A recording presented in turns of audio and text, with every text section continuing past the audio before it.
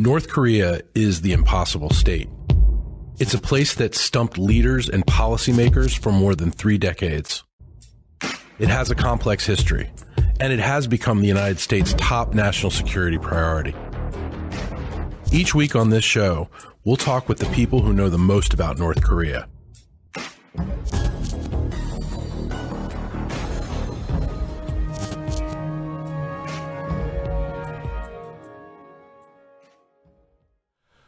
Welcome to another episode of the Impossible State podcast. This is Victor Cha, Senior Vice President and Korea Chair at CSIS, Professor at Georgetown University. Welcome to all of our viewers and listeners back from the August summer break.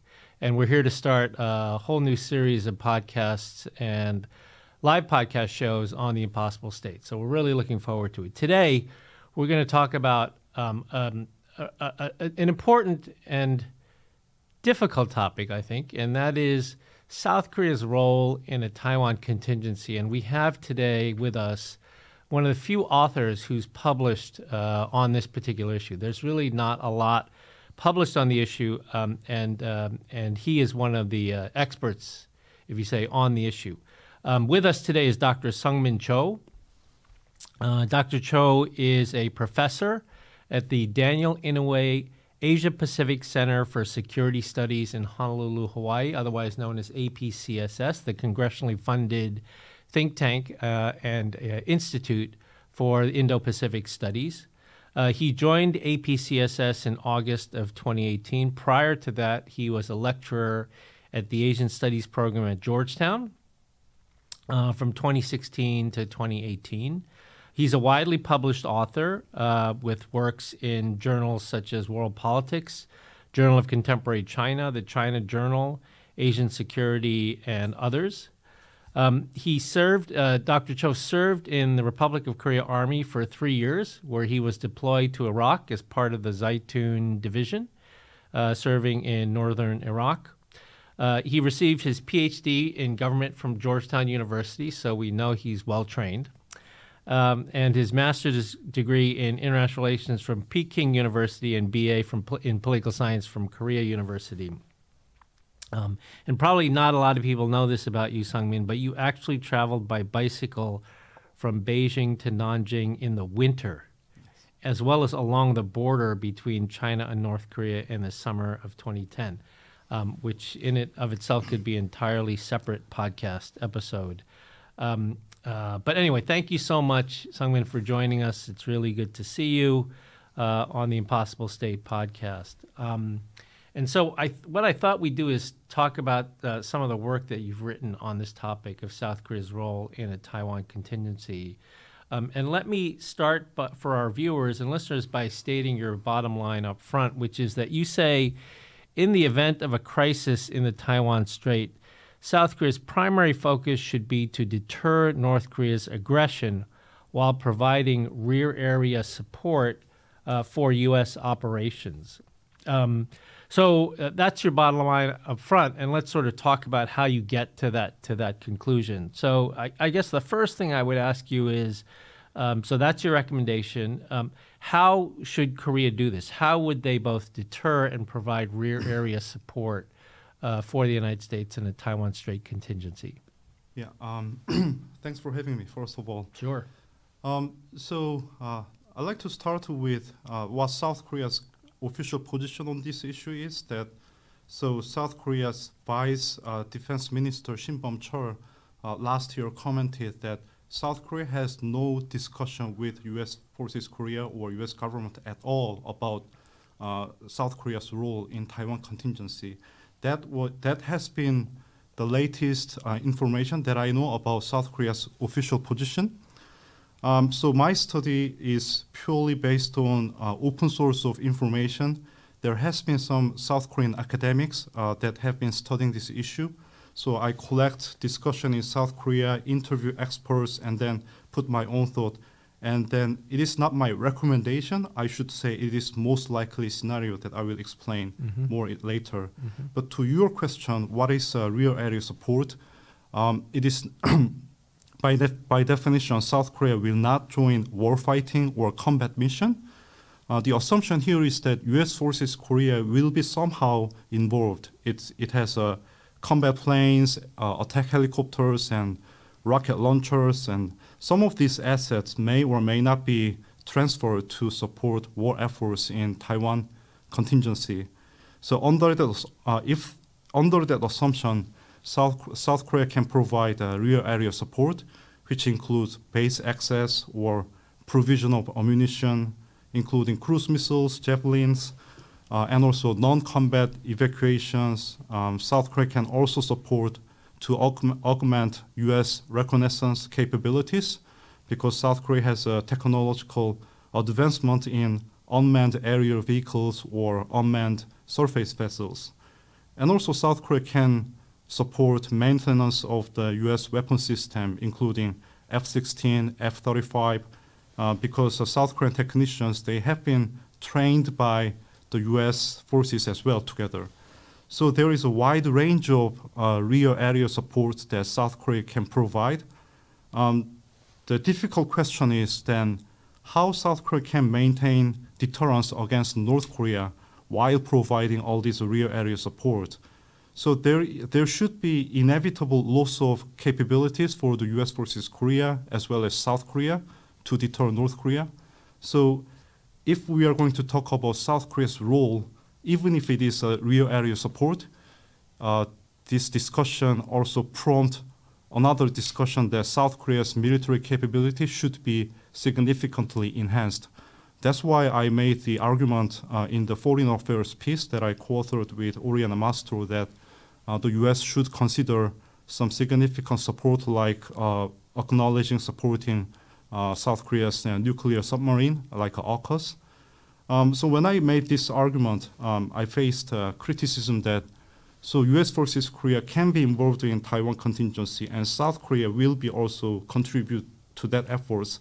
Does it mean that there will be a decoupling between the U.S. versus Korea's mission in one way to look at North Korea and also another Taiwan contingency? I would counter-argue that it is not really decoupling of the missions or capabilities, but it's more about division of labor and burden sharing. Because there is a new reality that we are facing, that Taiwan contingency and contingency on the Korean Peninsula are increasingly linked. That was not the case before. So it is the new reality that the alliance should manage to adjust. So discussion of Taiwan contingency already, whether the crisis happens or not, discussion itself is an issue of alliance management. Yes, very interesting. So, very interesting points. And I want to ask you, so this particular outcome, most likely outcome, you say, of deterring North Korea while providing rear area support, this is presumably the better option. I guess the question here is like, why this option? Or maybe you could lay out for listeners and viewers, like, what are the alternative options? What are the alternative outcomes that would be suboptimal for Korea from your perspective? Yes. So last year, Japan and Australia, former officials, experts, they start to comment on what they can do, what they should do in Taiwan contingency. So there was a rise of questions. Then what is South Korea going to do if Taiwan contingency happens? The question was what South Korea can do and what does South Korea want to do?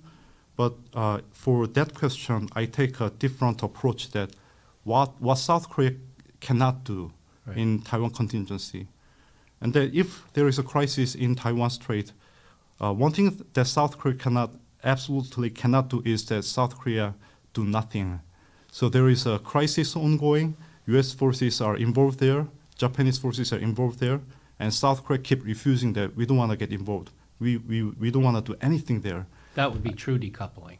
Yes, and then I cannot imagine that that can be a situation that, so there will be a question about treaty and also question about moral obligation that the U.S. has been so invested in defending South Korea, and then now South Korea refused to support U.S. And also the consequence of the crisis will be that if China dominates, it will be the sea lines of communication, which is so important for South Korea's economy, will be dominated by illiberal regime in Beijing. But even if the U.S. wins the crisis, that means South Korea end up free riding all these crisis efforts. So it is not the option for South Korea to do nothing. But at the same time, another aspect is that South Korea cannot do everything either. Because if here, what I mean by South Korea do everything is to join combat mission by dispatching South Korea's combat plane or naval ships, and they actually fight together with the PLA forces against PLA forces, then China will surely retaliate using its naval forces and also using its missiles, attacking South Korean bases. And also China can also actively request or pressure North Korea to fight together. It is a fair game from their perspective. So the US asks South Korea to fight together, then why not Beijing can ask North Korea to fight together?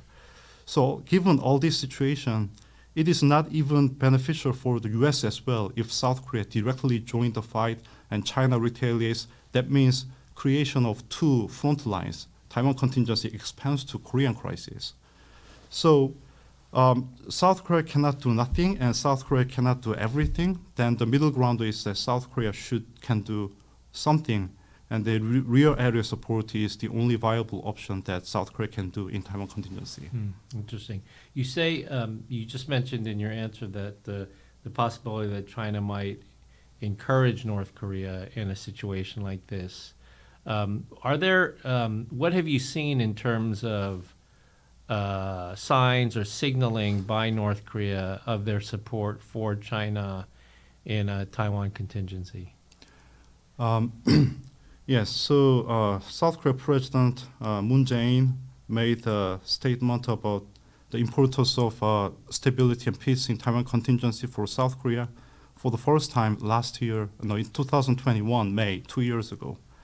But even before that, North Korea starts to comment on Taiwan contingency and situation in Taiwan Strait and its implication for North Korea. For example, in October 2021, North Korea's Vice Foreign Minister Park Myung-ho made this statement through state media that all the concentrated forces in Taiwan Strait by the U.S. and then its satellite allies can anytime direct to North Korea.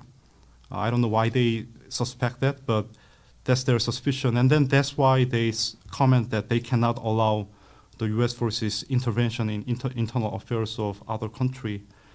And then when the U.S. House Speaker Nancy Pelosi visited Taiwan, Kim Jong-un criticized that and also sent a letter of solidarity to Beijing.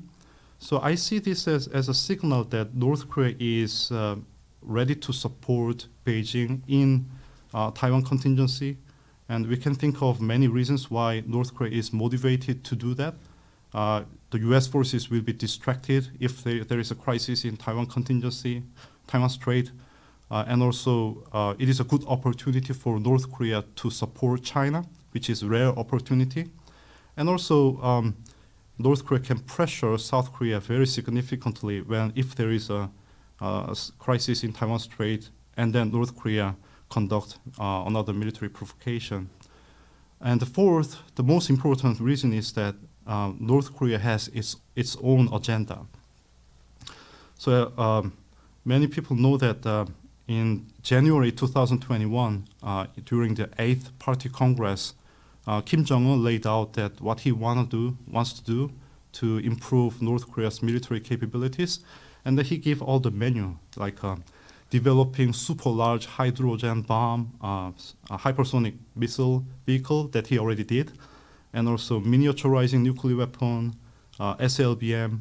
So he is keep pushing to realize all these military capabilities that he announced to achieve, and then the crisis in Taiwan Strait give him more opportunities to really accelerate his military agenda. When I make this argument, I face the two criticisms, counter-arguments. One counter-argument was that from Beijing's perspective, it is not really helping Beijing if North Korea conducts military provocation and expand front line to North Korean peninsula as well.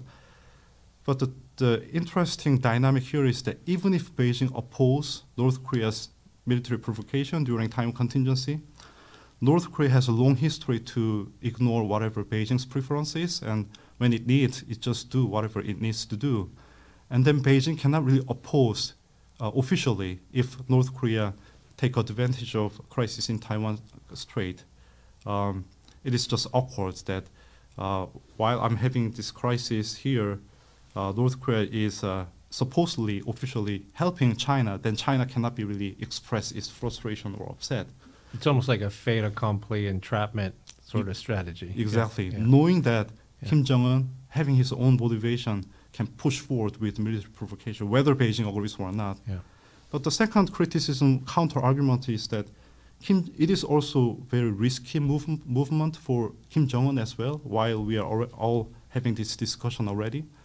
So if you are not Kim Jong-un, you cannot really say what Kim Jong-un is going to do. Kim Jong-un can be also try to be calm and then avoid any more crisis. Well, to that counter-argument, we can say that if Kim Jong-un is careful, that's good for us.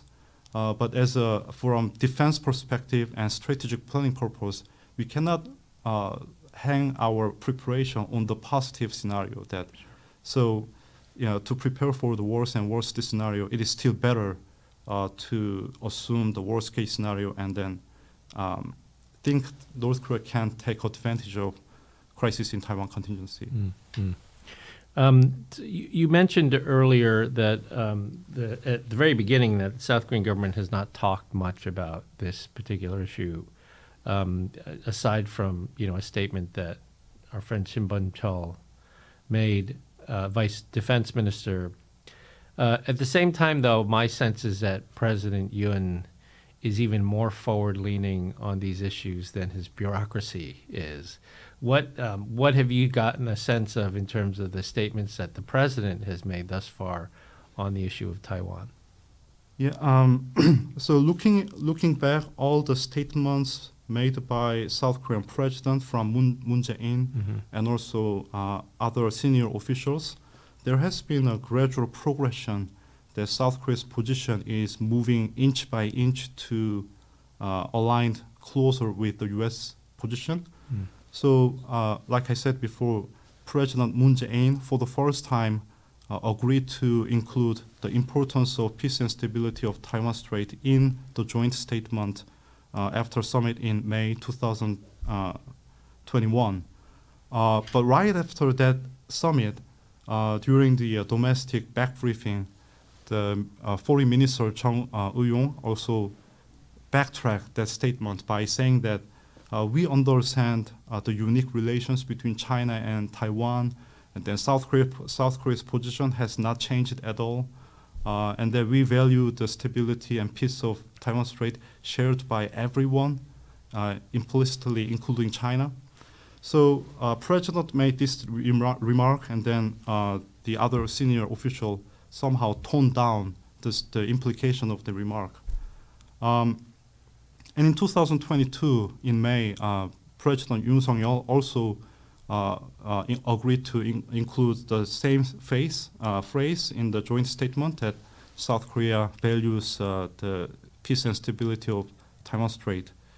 That was May in 2022, but he did not meet with U.S. House Speaker Nancy Pelosi when she visited Korea. So there was some controversy and debate about that. But this year, in April, President Yoon Suk-yeol did not mince the word when he had an interview with Reuters that he commented, Taiwan contingency crisis in Taiwan Strait is an international issue, similar to North Korea. It has a implication beyond the region.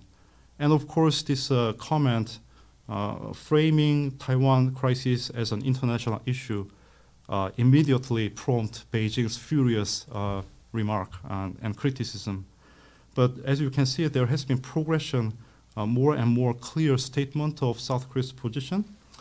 The next change maybe what I'm expecting is that when there is an question about South Korea's having discussion with U.S. about Taiwan contingency scenario, I expect if someone like Shinbom Chol changing his comment from "we have no discussion at all," and then he can also comment like we have discussion about every possible scenario about everything. It is a positive ambiguity.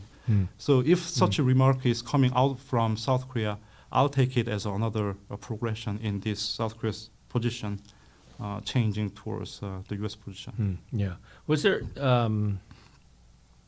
They repeated the language on Taiwan in the Camp David trilateral, right?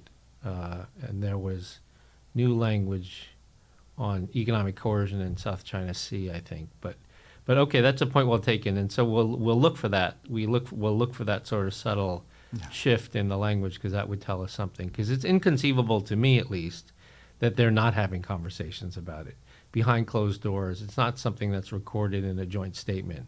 But it's hard for me to imagine that they're not having conversations about it right now. So we'll look for that subtle change in language. We've talked a lot around the topic of, we talked a lot about Taiwan contingency around the topic of China. Let me ask you, how do you think China how would China react to some of this work that you've done, and how would China react to the idea of South Korea providing rear area support for U.S. forces in a Taiwan contingency? Would they consider South Korea an adversary at that point? Would they consider them a party in the war? What do you think would be their reaction? Yeah, I think the whole idea of this real area support is to give some hesitation and strategic dilemma to Beijing. So if South Korea provides direct support, war fighting support for the U.S., not real area indirect support, then China has no option but to just attack South Korean bases. From operational perspectives, China needs to do that to cut off the additional support from South Korea, and by using its naval forces or missile forces, like I mentioned before. And also, so there is an operational and capability part, but if South Korea really joins with the war fighting mission, that will really upset the whole Chinese people as well, because they see South Korea as the weakest link in the U.S. alliance system. I mean, the Chinese official media and Chinese color, they openly say that South Korea is the weakest link. So if South Korea provides direct war-fighting support, then China has no option but to attack. But if South Korea provides real area support, then China can still choose to whether attack or not. If China attacks South Korean bases for the non-combat missions like non-combatant evacuation or base access, for that reason, if China attacks South Korean bases, then South Korea has no option but to engage with the full mission for the combat operations. So it is China's choice whether to expand this crisis to the Korean Peninsula or not. So there is a question about proportional response. And then that will be a very hard situation for Beijing.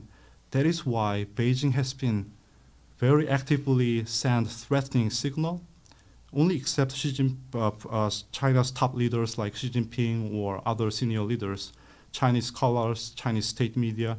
They have published so many warning, threatening messages by far. If South Korea intervenes in Taiwan affairs, then it will be South Korea that will pay the price. And then they clearly signaling that China start with economic retaliation.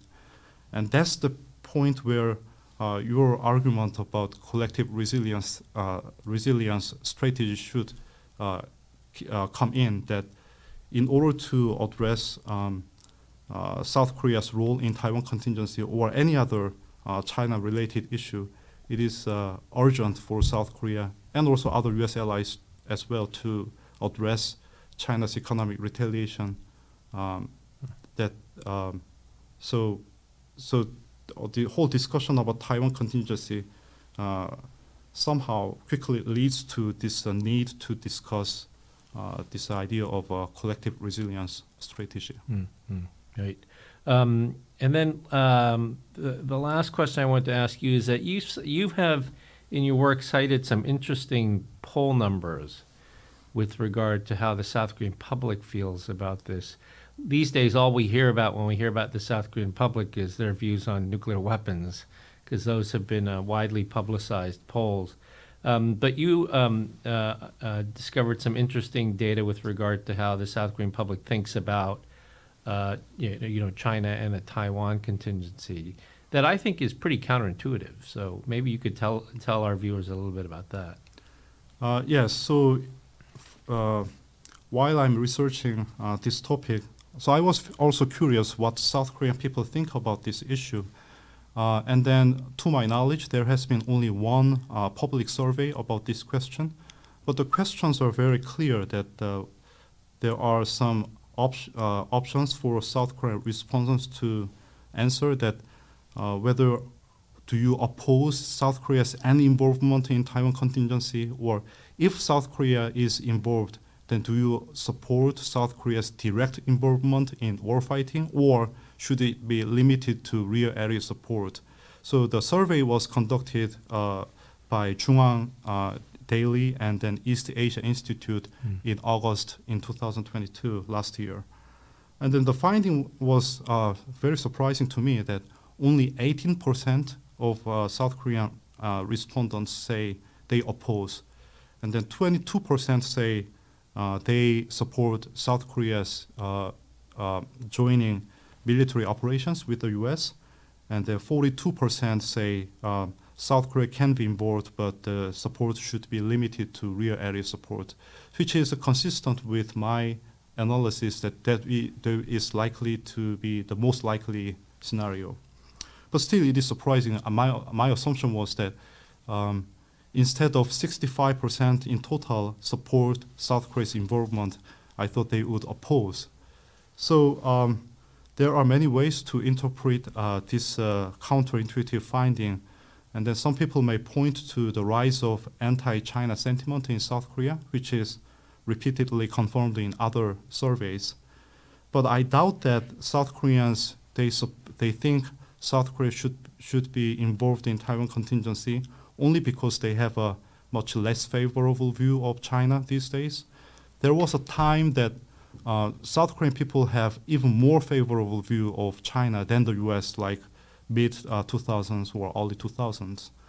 I interpret this as even though South Korea, their ultimate wish is to not to see any contingency in Taiwan Strait, they know very well how tragic that situation can be, that Chinese soldiers are killing Taiwanese soldiers and people in the name of national unification. That tragedy has been already shared. I mean, South Korean people experience that. So if they can pray, they would really pray there should be no whatsoever military conflict in Taiwan Strait. But at the same time, they accept the reality that if there is a contingency, it is very unlikely that South Korea will do nothing. So I think my interpretation is that this survey reflects South Korean people's realist instinct. But of course, this assumption should be tested more. Yeah. I mean, it's interesting, like you said, when you put together the 18% number, the 22% number with the 42% number, that's, a vast majority of Koreans saying that Korea is going to have some role, right, in whether it's direct or indirect involvement in a Taiwan contingency. And I do agree with you. I think part of it has to do with this sort of sea change in South Korean popular view on China. The residual from THAAD is still from the THAAD sanctions are still there.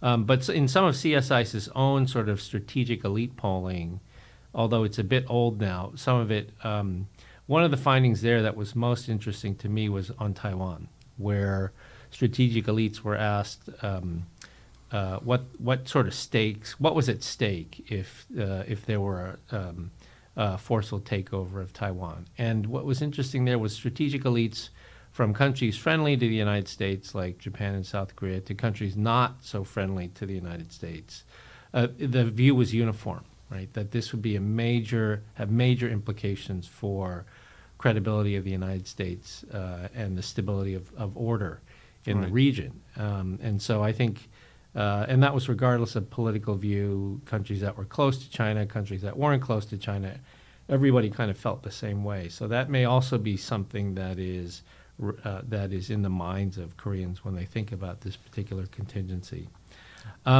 This is really terrific work, Sungmin. I'm really glad that you're doing it, and I hope that you continue to do it. We were able to take a little bit of a deep dive scratch beneath the surface on the show today, but please keep us posted on more work that you're doing on this. Really great work. So that's it for this week of The Impossible State. Thank you to all our viewers and listeners.